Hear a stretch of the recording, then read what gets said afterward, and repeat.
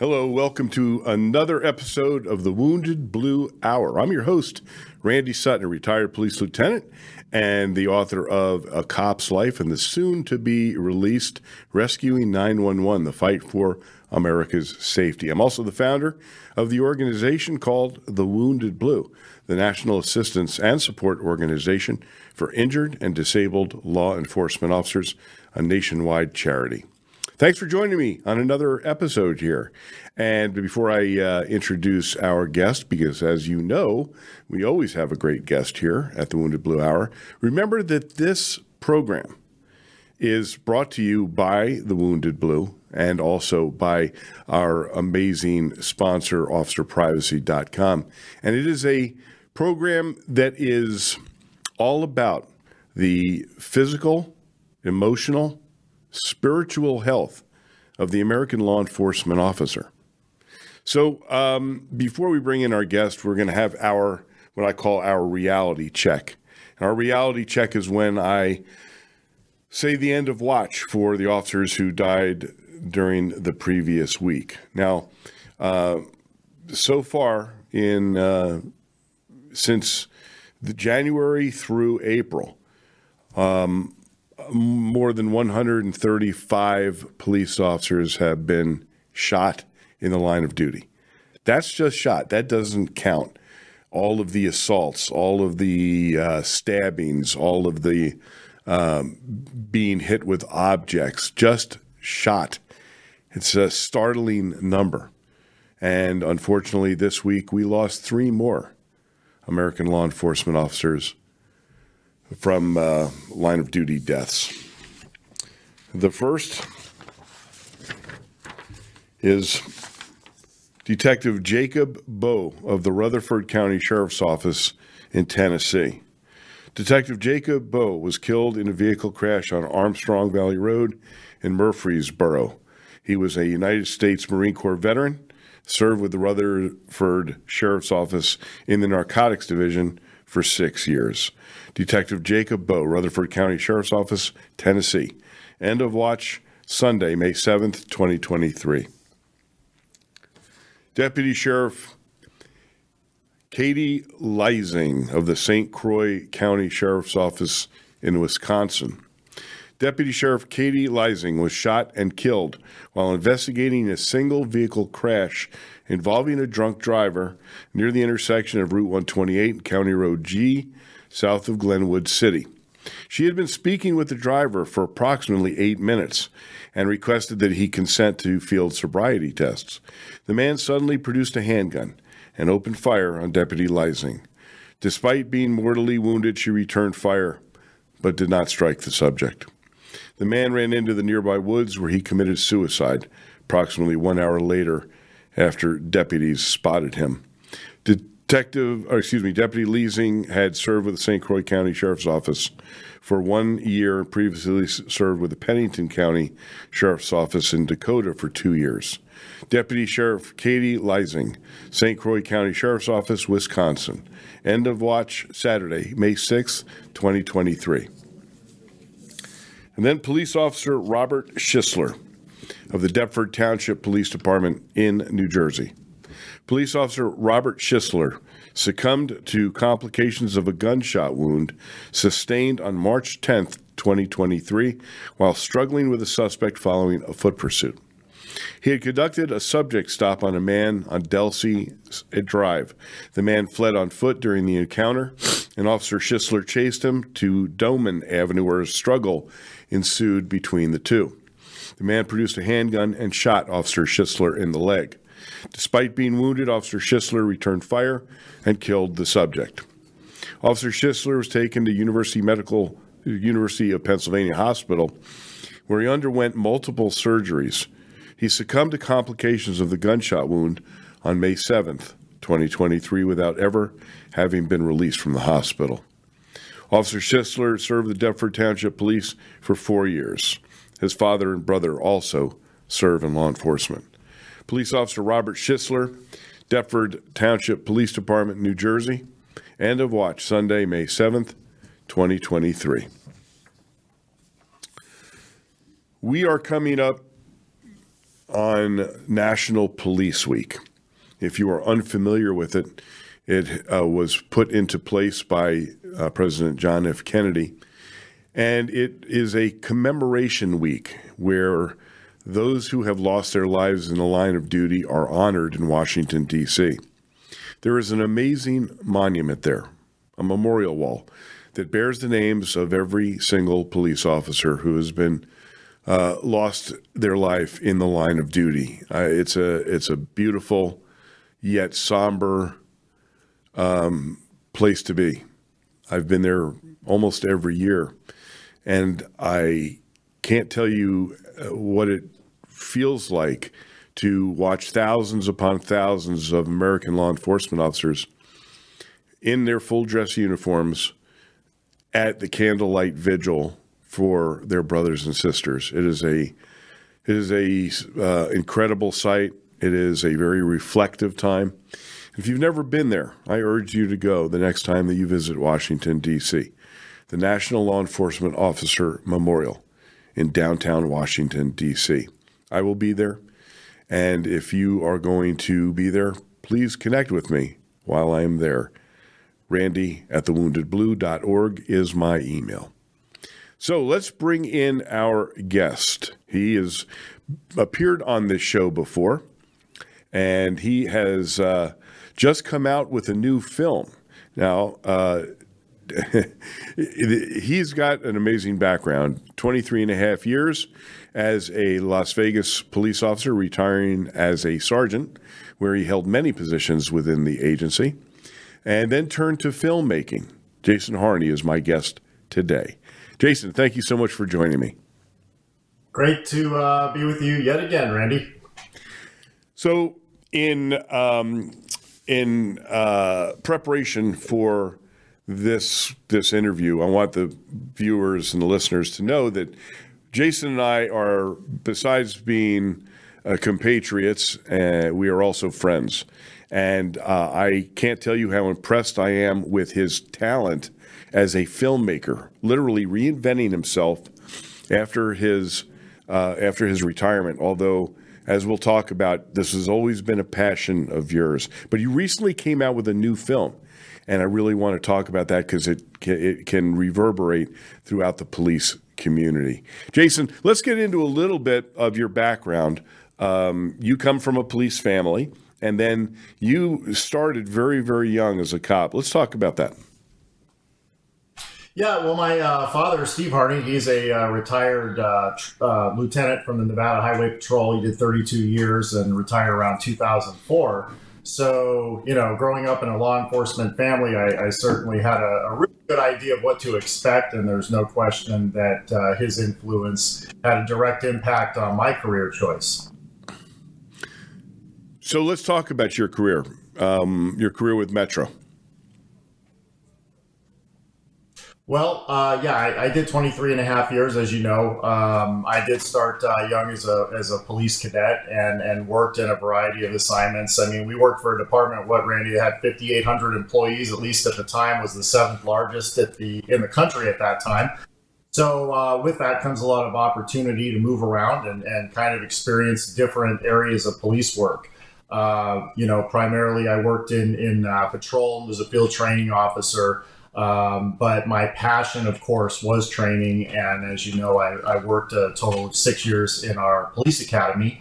Did a variety of assignments and detective work, downtown bike patrol. I was a field training sergeant, academy sergeant, but generally speaking, my passions were around training and defensive tactics during my entire career, use of force, writing use of force policy, and understanding what it takes to have a good, solid outcome in a use of force scenario. And that was really my focus during the majority of my career. And use of force, of course, is probably one of the least understood aspects of law enforcement, and it is also the part of law enforcement that creates the most controversy. We have seen this nation torn apart by police uses of force that have gone awry, And we have seen literally just thousands of hours of media attention being pointed at American law enforcement officers especially since the advent of the video and the cell phone. It's literally police use of force has created an incredible impact on this nation and on policing. So to that end, your career really revolved much around the training aspects. But what about you've morphed into a new identity, if you will, as a filmmaker. How did that transition take place? Well, Randy, it was always a plan. One of the funny things about us retirees a lot of times is everyone will say, well, when I retire, I'm going to golf, I'm going to fish, and I'm going to hunt. And typically we hear that all the time, but I think when you retire, you realize that only lasts about 6 months, and then you're like, well, what am I going to do now?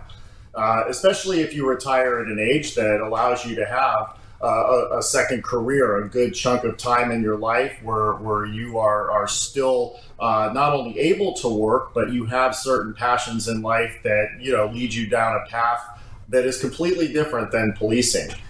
For me, that was always the plan. Just being that, typical cinephile, the guy that really loves movies and how they're made since a very young age. That was really one of my goals, was to learn everything I could about filmmaking. And you probably remember our video production unit, Don Bell and Shelley Vorse, at the time in the late 1990s. Their office was in the same building as the police academy where I worked. And so guess what I did on a lot of my off time? I was kind of like their understudy, and they taught me everything from how a camera works on a technical level, how to light a scene, and then how to move something you shot into post-production. And after getting a lot of that, work with them kind of on the job doing police-related projects for training, I kind of started to feel more comfortable with the process and opened up my own company and was doing it on a part-time basis, doing commercials and training videos and corporate work for projects that I could still do a full-time job as a police sergeant, but still continue to hone my craft. Always with the idea that when I retired, I would do it full-time, which I'm doing now. Well, talk about a plan coming together. It's pretty amazing. Now, how many films have you produced in your career now? Well, since being retired, I have produced a total of 6 films, and I've got a 7th on the way, as you know. I tend to do other projects for people, such as your organization, The Wounded Blue, as well. But my focus is clearly on making feature films in the documentary space. Why is that? Well, when you're a police officer for multiple decades and you transition into this filmmaking world, you find that the subject matter there allows you to have a lot of things to say. And given that my background was in training, was in police use of force and defensive tactics, that's really what led to the current film. But, working with you and the film that we made, The Wounded Blue, back in 2019, also opened eyes to a whole nother issue and cause within, our profession. Something that, as we know, is not only shocking and startling, but very sad. So this is a great time for me to plug the film. For those of you who are watching this on video or listening to it on radio, I urge you to go to Amazon.com and put in the words The Wounded Blue. You will see a documentary film, a full documentary film that was directed, that was written and produced by Jason Harney. And it is very, very powerful. It is startling to show the realities of how law enforcement officers are treated once they become injured or disabled. So I urge you to take a look at that film. It will startle you. I'll tell you right now, bring your tissues. You're going to need them. And we also have on YouTube a 6-part series that was also done by Jason Harney, and it's these are shorter programs, but very, very powerful. And my hat is off to Jason for taking the interest and the time to produce what is really an impactful documentary film. But let's talk about your new one. Wrist Lock has just been released, and you are already winning accolades and awards for this film. Let's talk about Wrist Lock. Well, the film is called Wrist Lock, the martial arts influence on police use of force, and it's based off two major themes. The first is that every defensive tactics technique that law enforcement is taught in any training academy or any in-service realm within police training was derived from the martial arts. And so we thought about this idea that if martial artists are really good at what they do, why is that? Well, we know because they're passionate about the topic, they train every day, they are dedicated, and it's a lifelong lifestyle choice to train in the martial arts. That's how you achieve that level of master, right? Well, police officers typically don't do that. Your average cop in this country will get some defensive tactics training in their police academy that will lay the foundation for things like self-defense, arrest and control, baton work, handcuffing, etc. But in most agencies, because the states don't require any recertification training, then they're on their own for the rest of their career. So 5, 10, 15 years down the road, they have received no recertification training in these important techniques that they are quite literally using every day when they are working in their shift.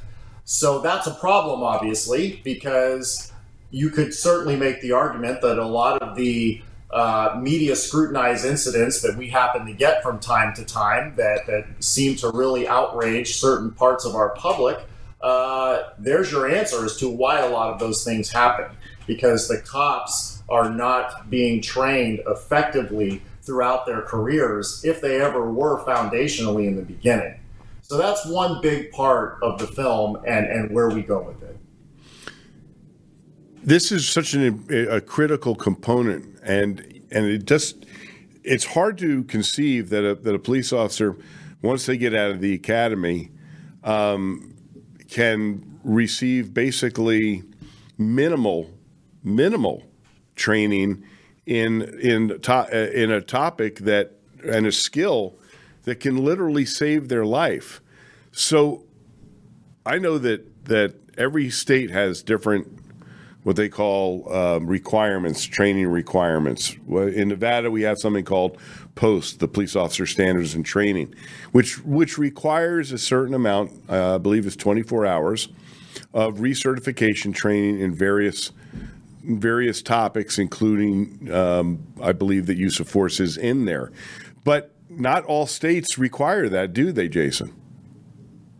They don't. And there lies the problem, because in my opinion and the group of experts that we put together for this film, to have a successful use of force outcome, there are 3 important factors in that outcome. The first is going to be defensive tactics proficiency. In other words, if your proficiency is low, then the odds that you'll be able to have the muscle memory and the ability to utilize a technique that you might have learned 5 or 10 years ago but have had no practice since, it's not going to come out when you're in an actual situation and the stresses that are involved in that scenario. Number 2, physical fitness, yet another topic that we talk about all the time. If you might have been in the best shape of your life in your police academy at whatever age you went through that academy, but again, 5, 10, 15 years down the road, a lot of cops gain weight and they're not as physically fit as they were when they were younger. No department in this country puts police officers through an annual physical fitness test, so there is no hoop to jump throughout your career to remain physically fit. And yet, if you're not physically fit, there is no way you can expect to be successful in the use of force encounter consistently.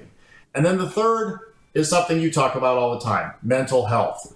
if your mental health is compromised, I think you can make a strong argument that your ability to make a proper use of force decision, again, under stress, is going to likely lead to an unsuccessful outcome because of that. And I would even take it a step further and say that a lot of the police brutality cases that we see nationwide could easily be blamed on the fact that that officer's mental health is compromised and that they are either underreacting to a scenario or they're overreacting to it.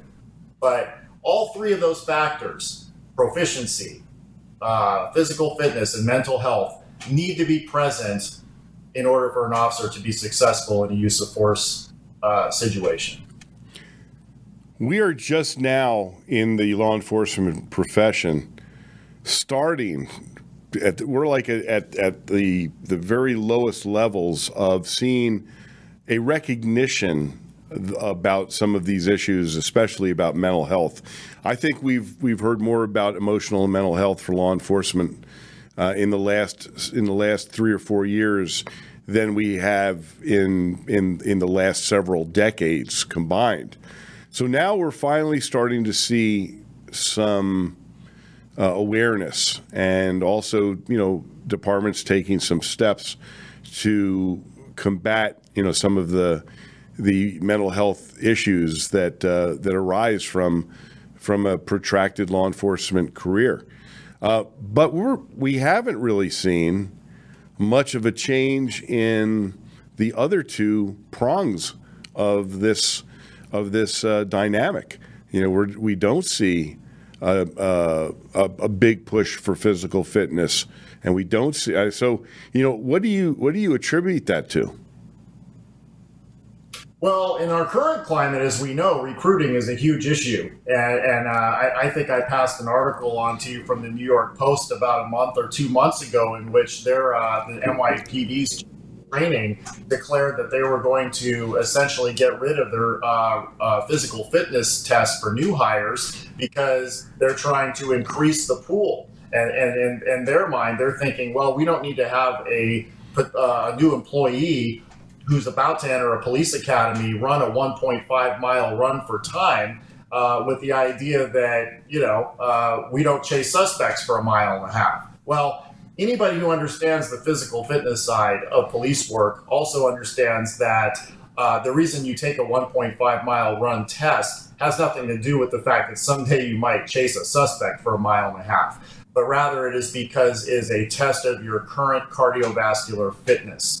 And if you start, say, with poor cardiovascular fitness at the beginning of your police career, and with all of the stresses that a police officer incurs during, those 5, 10, 15 years with the poor diet and, the lack of physical activity and all of the things that cause cops to gain weight. We do have an obesity epidemic, just like the regular human population does. We know cops aren't superhuman. We're going to suffer all of the same effects that general society does, unfortunately. But we have a very important job to do, and one that takes an incredible amount of skill, an incredible amount of compassion. And in order to be able to be successful at that, you have to have a high level of physical fitness from the start, and you must maintain it throughout your career. And one of the things that always bothers me is that when we talk about mental health, we talk about a lot of remedies, but we never talk about the root cause. And there's no way somebody can tell me that as a police officer that you are going to have a high level of mental health if you're 50 pounds overweight and your diet and nutrition is poor, you're not sleeping, and you have all of the other stresses that come with just being human. We have to do something about that if we want to solve these mental health issues. All right, we have to take a quick break, and I will be right back with Jason.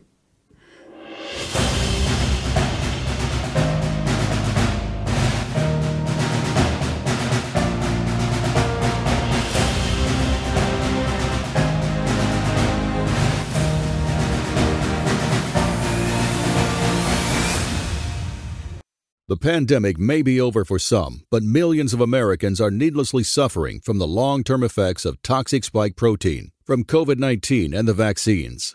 Fortunately, Dr. Peter McCullough and his team at the Wellness Company designed their spike support formula with the miracle enzyme nattokinase, scientifically studied to dissolve spike protein so you can feel your very best. Go to OutLoudCare.com today and use code OUTLOUD for 25% off your first order. Whether you're an independent, a Democrat, or a Republican, one thing remains true. Airborne viruses love us equally. You've all heard Malcolm and the great Dr. Peter McCullough talk about the advanced nasal solution Cofix RX. Cofix is made in the USA and recommended by thousands of doctors and pharmacists nationwide. Spray goodbye to colds and flus with a Cofix RX nasal solution cleanse. That's COFIXRX.com. Save 20% by using promo code OUTLOUD at CofixRx.com. Trouble getting to sleep and staying asleep is infuriating. Your mind races, you toss and turn. Nutrition company Healthy Cell created REM sleep to help you quickly fall asleep, stay asleep, and sleep deep. Unlike other supplements that don't work, REM sleep is not a pill. It's a gel you swallow with ultra-absorption of science-backed ingredients supporting all 4 stages of sleep. Go to healthycell.com and use code OUTLOUD for 25% off your first order. Risk-free. Love it or your money back. Guaranteed. Healthycell.com. Code OUTLOUD. We are fighting the ultimate fight between good and evil. AmericaOutloud.com replaces groupthink with innovative think. Well, it was Walt Whitman, the poet, who said, "Keep your face always toward the sunshine, and shadows will fall behind you."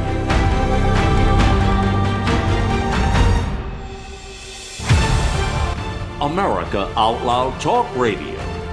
The liberty and justice for all. One Nation Coffee. One Nation Coffee. Patriotic, veteran-owned, very, very good coffee. I actually went down and visited their roasting facility and met with the folks down there, John and his crew, and they are amazing people.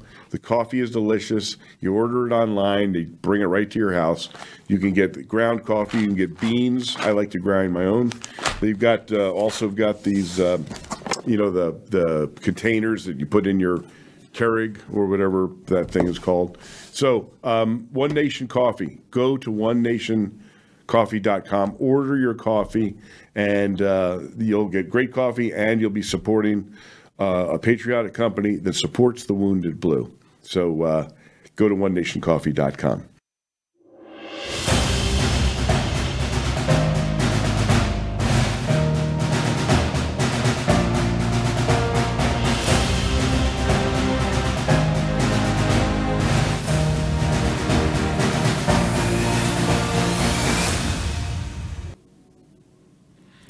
Every advertiser that we endorse here at the Wounded Blue Hour has something to do with the safety of our cops.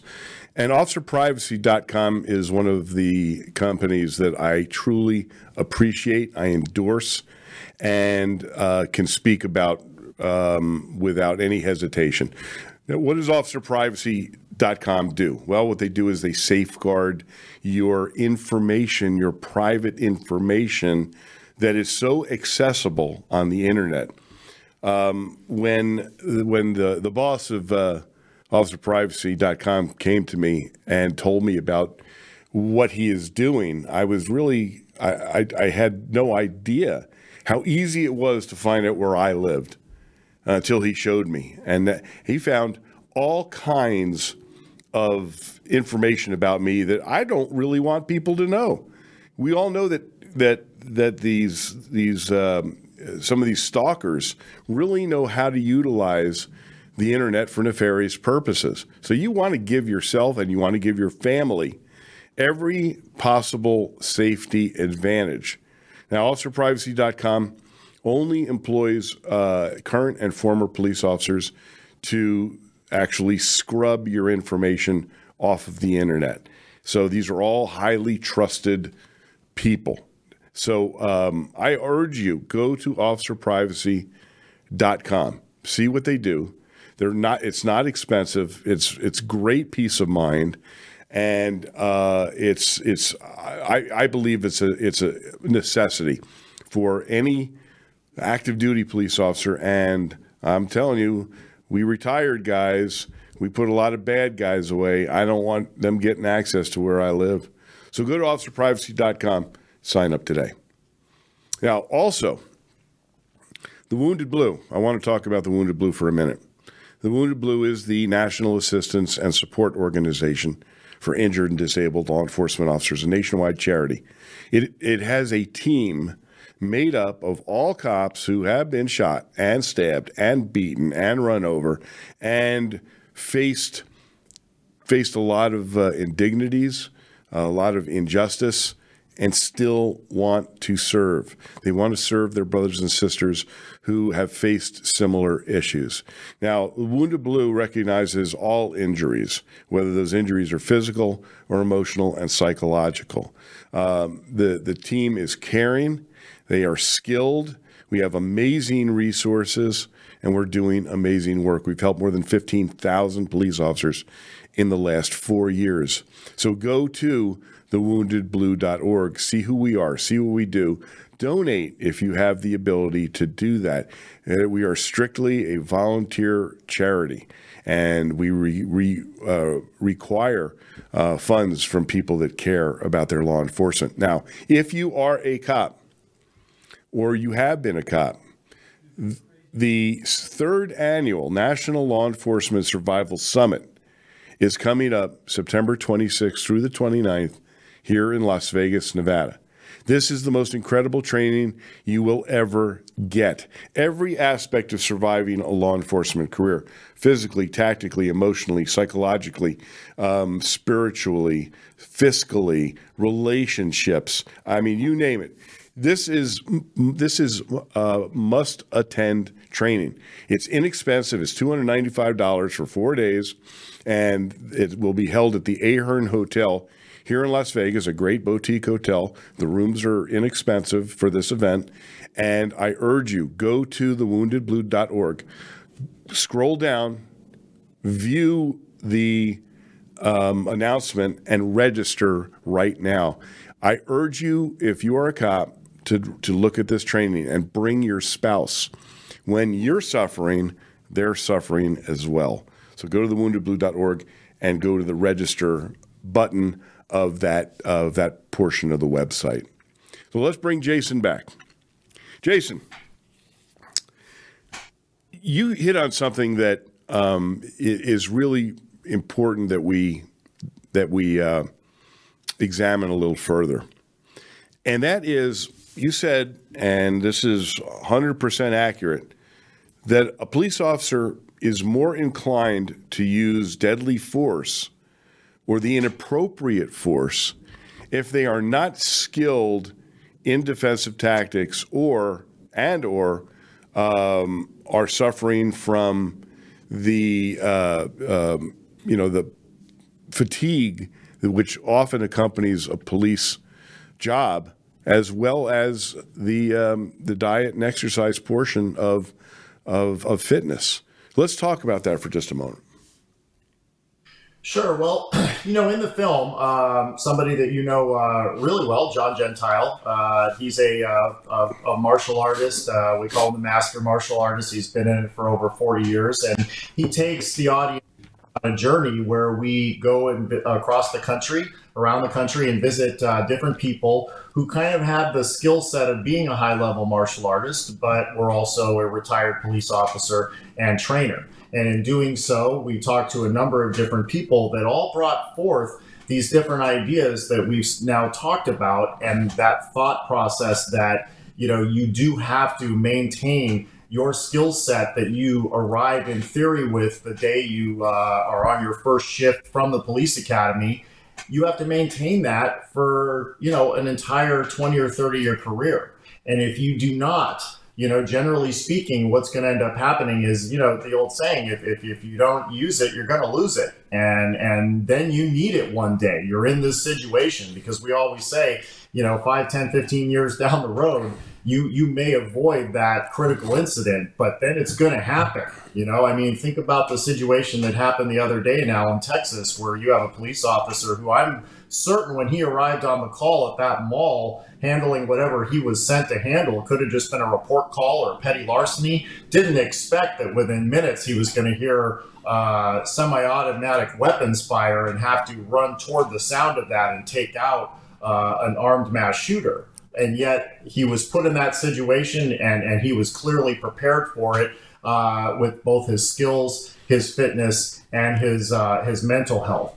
He did the job. But the question is, can every police officer honestly say they're prepared for that moment that could happen to anyone at any time? And that's really what this film is about. So, you'll see John meet with a group of different martial artists who represent judo, wrestling, Thai boxing, Brazilian jiu-jitsu, etc. All of the arts of which police work borrows from for the techniques that we teach to all of law enforcement. And we try to educate the audience, a mainstream audience, not just police officers, the importance of training on a regular basis in order to perform these techniques at the highest level possible when you actually need them.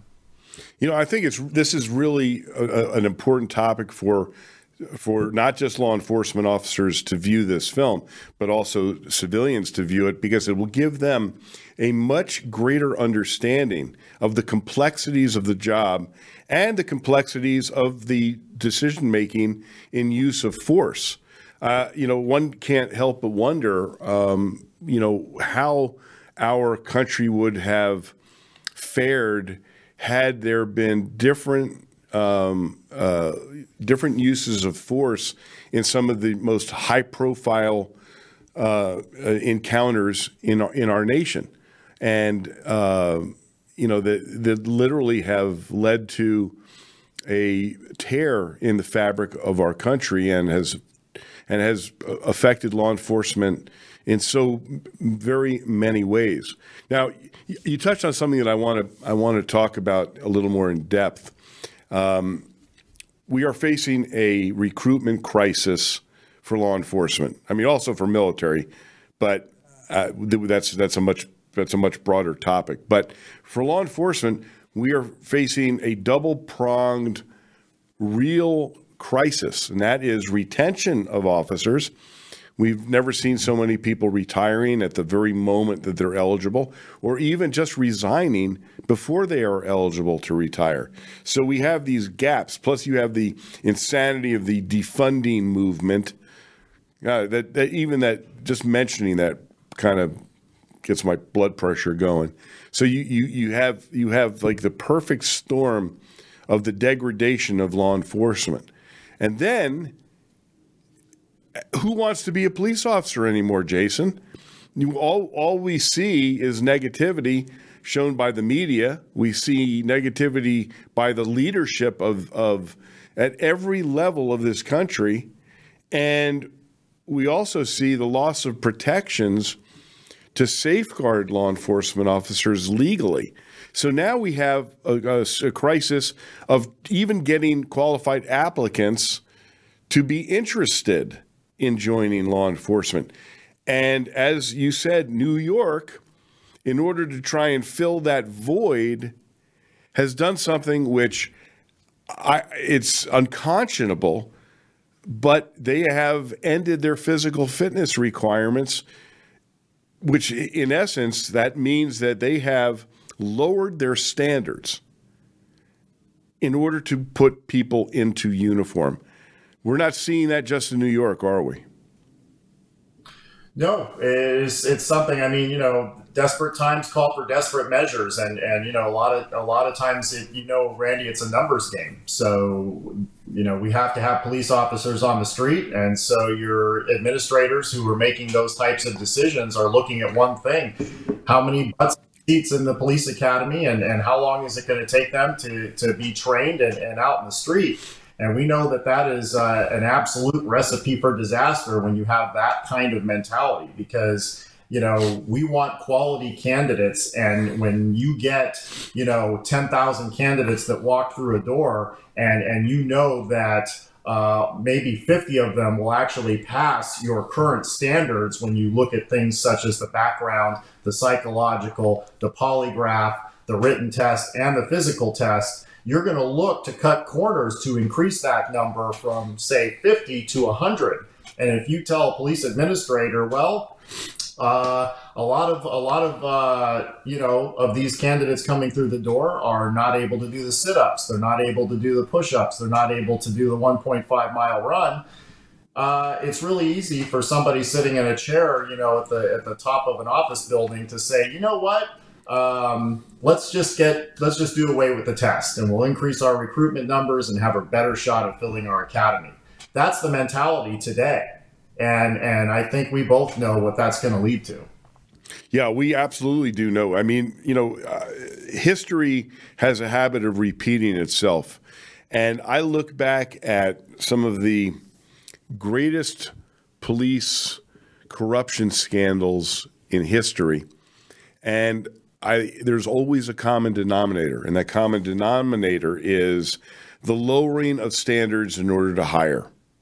And we're seeing across the nation these desperate police agencies trying to shore up their numbers, and we're seeing the diminishment of standards. We're seeing, in some cases, background checks that are where they're making allowances for behaviors that a few years ago would have been an instant disqualifier. So if you're lowering your standards both for fitness and then you're lowering your standards for behaviors, we're going to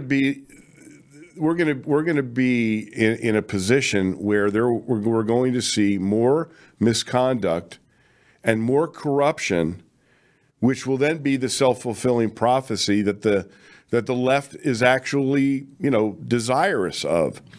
Then point their fingers and said, you see what I mean? Those cops are corrupt. Those cops misconduct. They're the enemy. And yet we're seeing from our national leadership and our law enforcement leadership a run towards the cliff.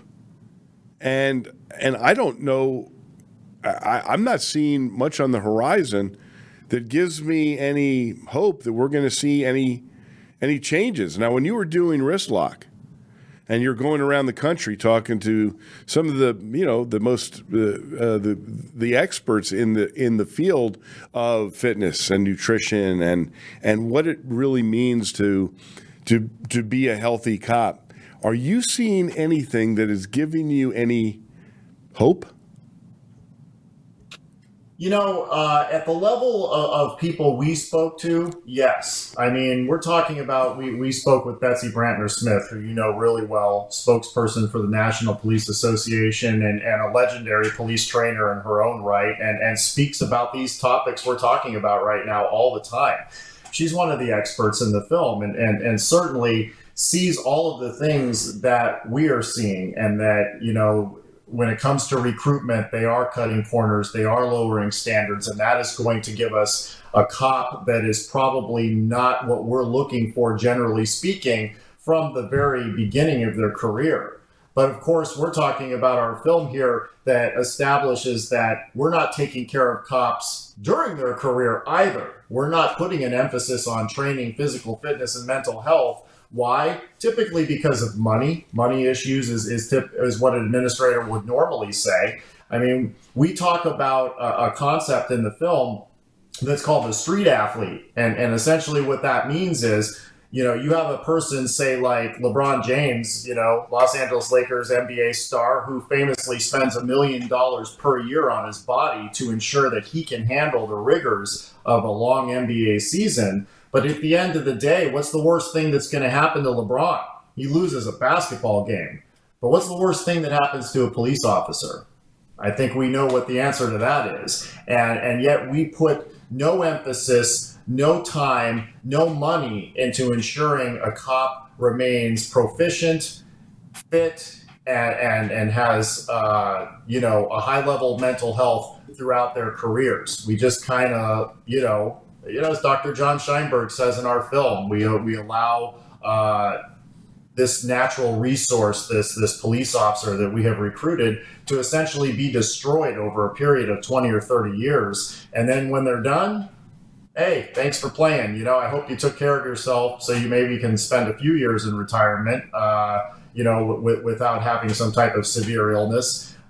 It really is, it's sad. And I know that's why you created the Wounded Blue, to address these issues and to ensure that cops get the treatment that they deserve throughout their careers. And it all starts with that idea of wellness. And with 18,000 plus agencies in this country, we're simply just not getting it done. There's a startling statistic that I want to bring forth, and that is the average age that a police officer dies, as opposed to the general public. Enlighten us on that one. Yeah, the average police officer dies at 57 years old in this country, and that is a 22-year disparity with the general population. That is as startling a statistic as I've ever heard when it comes to the health and wellness of police officers, and we know that there are a variety of reasons why that happens. And that's what we've looked to explore in this film by talking with Dr. John Scheinberg, who is a cardiologist who specializes in treating first responders in Austin, Texas, and he's also a reserve police lieutenant for the Austin Police Department, and he was a wealth of information. And as I told you before, I could have made an entire film just about what he talked with us about. But it's a bigger picture scenario here. At the end of the day, we're not training cops well enough. We're not giving them the tools to be physically fit throughout their careers, and we're not helping them maintain their mental health with given all of the things that they see and do during a career.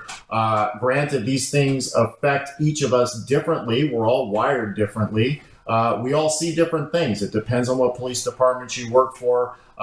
Will depend on how often you see those things. The department that you and I work for, as you know, in a typical shift, we might see, 3 or 4 critical incidents or traumatic incidents in one shift, and so my question is, what are the bigger agencies doing to help ensure that our cops are fit and able to make these types of decisions throughout a long law enforcement career? Yeah, I'm not. There are some. Las Vegas Metropolitan Police Department, under the leadership of the new sheriff, it has made a vow to create a wellness bureau that does nothing but try to institute plans to address these issues. And so that's a step in the right direction. But I don't know that many police agencies have stepped up to the plate to take on, because this is a big bite, and I haven't seen a whole lot of other police agencies making those efforts. And yet, we're literally talking about the lives of our cops. At the beginning of the show, I read the end of watch for officers who have lost their lives in the line of duty. But we're seeing vast numbers of police officers lose their careers due to injuries and also medical issues. And many of these medical issues and these injuries could be alleviated with an adherence to some of the concepts that you bring forth in this film, Wrist Lock. But it really comes down to the individual officer, doesn't it? At the end of the day, the commitment that they have. Randy, that is a great question and debate that we have had. Now, the person that is the main subject of this film, John Gentile, I think he kind of skews more toward the idea that, yes, it should come from the officer, meaning that they should seek out their own training. And I, as a police trainer, can't necessarily get on board with that. And here's why. Because we have to have consistency. Consistency, not just amongst one police department and all of its officers, but consistency across all of law enforcement. So I give you an example. when we talked with Tracy Leverett, she's a retired Jacksonville Sheriff's Office police trainer, worked for 15 years in their police academy. She's a blue belt Brazilian Jiu-Jitsu, and she is a very big part of our film, Wrist Lock. In looking at her department, the Jacksonville Sheriff's Office, they hired her Brazilian Jiu-Jitsu instructor to come into their police academy and teach 3 days per week. And then in what was kind of deemed groundbreaking, when they graduate the police academy, they not only get their badge, but they also get a blue belt in Brazilian Jiu-Jitsu at the graduation ceremony. Interesting. And I'm thinking to myself, that's great. But what about the other 18,000 police agencies in this country? What are they getting? So you don't see the consistency. What we found in shooting this film and talking to everybody from former UFC light heavyweight champion and Hall of Famer Forrest Griffin, who was a police officer in Athens, Georgia for 4 years before he became the fighter that we know, to Tony Blauer, who is the founder of the Spear System and has been in police self-defense for 40 years. Everybody had that consistent message in that, sure, it does have to come from yourself, and you should have the passion for your job enough so that you want to continually improve yourself. But shouldn't police agencies have standards as well? Shouldn't we be running police officers through the same test they had to pass to get their badge in the police academy for physical fitness each year, just like the military does? And shouldn't every police department and state post require a mandatory amount of hourly training? As you talked about, our department requires 24 per year. 16 of that is in defensive tactics. Now, so that's 4 hours per quarter. That's Las Vegas Metro going above and beyond what the standard actually is. But most departments don't have any of that. They don't require anything. And I think that they should. Because if you're going to ask a police officer to go out and put themselves in these situations where they have to react with a reasonable amount of force, and it has to look perfect on video, which it never is going to with the advent of cell phones, wouldn't you be able to argue that if police agencies are not mandating this type of training, that they're setting their cops up for failure and they know it? That's a really, really strong point that I could not agree with more. There are some agencies that I know of that allow their officers time during their shift to actually, do physical fitness exercises. And I think that there have been a couple studies which have revealed that an agency that does that encourages, not mandatory, but encourages it, that gives them the time and gives them the encouragement to work out during the shift, actually sees results on a fiscal level because there's less on-duty injuries and there is less sick time being utilized. Did you find that when you were doing this film? Well, there are studies available that indicate in the corporate world, which is comparable because we're just talking about employees here, that yes, you're going to see a significant drop in sick time used. You're going to see a significant drop in injuries. But I tend to look at the bigger picture here, and it goes back to that statistic that we talked about where we have a 22-year disparity in our life expectancy within the law enforcement profession. To me, that really, hit me at the core when Dr. Scheinberg told us that when we were doing his segment for Wrist Lock. And of course, it's highlighted in the film. And to me, it's not just about the career, Randy. That's important, but it's also about setting up the police officer for retirement as well, so that you live a long life and can enjoy the fruits of your labor, which we don't see often enough, particularly if the average is only 57 years old. If you do 25 or 30 years, that doesn't leave you a whole long, does it? No, it sure doesn't. And this topic is one that is really very, very important. How can people view your film? I mean, so it recently was awarded several awards, was it not?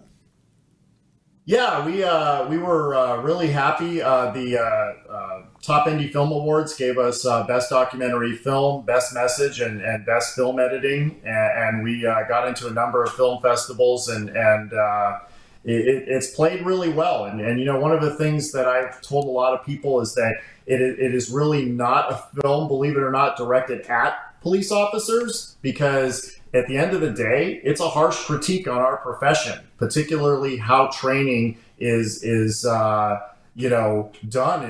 within the profession, how inconsistent it is, and how little there is in certain agencies. You know, we always talk about, you know, if you're going to have a surgeon who's going to perform some type of procedure on you, you'd want them to be up on all of the latest medical techniques as it relates to that particular surgery, and not find out that the last time they had any education was 20 years ago when they went through medical school. Well, for a police officer, it's exactly the same thing. If you're not being trained by your agency in the techniques that are necessary for you to both survive and perform at a high level in a use of force scenario, then like we said before, I feel like they're setting you up for failure. But the film, it is available all over. You can watch it on Amazon, iTunes, Microsoft Store, Google Play. We just put it up on Plex. It's on Tubi, so you can watch it free with ads. So it's widely available. If you hit up our website, lightningdigitalentertainment.com, there's a wristlock site there, and you can take a look at all the platforms it's available on. Well, I really appreciate you taking the time, Jason, to appear here once again on the show, and I heartily recommend all of our viewers check out Wristlock. It'll open your eyes. You'll also see some really amazing people that are being featured in Jason's film. And Jason, you're also available for special projects in film. If individuals who need a documentary done, you're also available for that, correct? Absolutely, and yes, you can find me on LinkedIn. I'm also on Twitter. My handle's at JasonHarney72, and as I said, my website lightningdigitalentertainment.com has my contact info. So always happy to talk with anybody about a project that they'd like to do. I mean, that's typically how I work, and I don't think it's any kind of secret, but most of my films are all going to be police related. I feel like there's a lot of stories that need to be told that are not being told by the mainstream media, or they're being told with a special kind of spin. Exactly. and that's really why that's where my passion lies. I want the true stories of our cops to be out there and accessible for people to learn what it's really like in these different situations, and like you said earlier, the complexities of the job and everything that we have to deal with. Well, once again, Jason, thanks for joining me today. We've run out of time.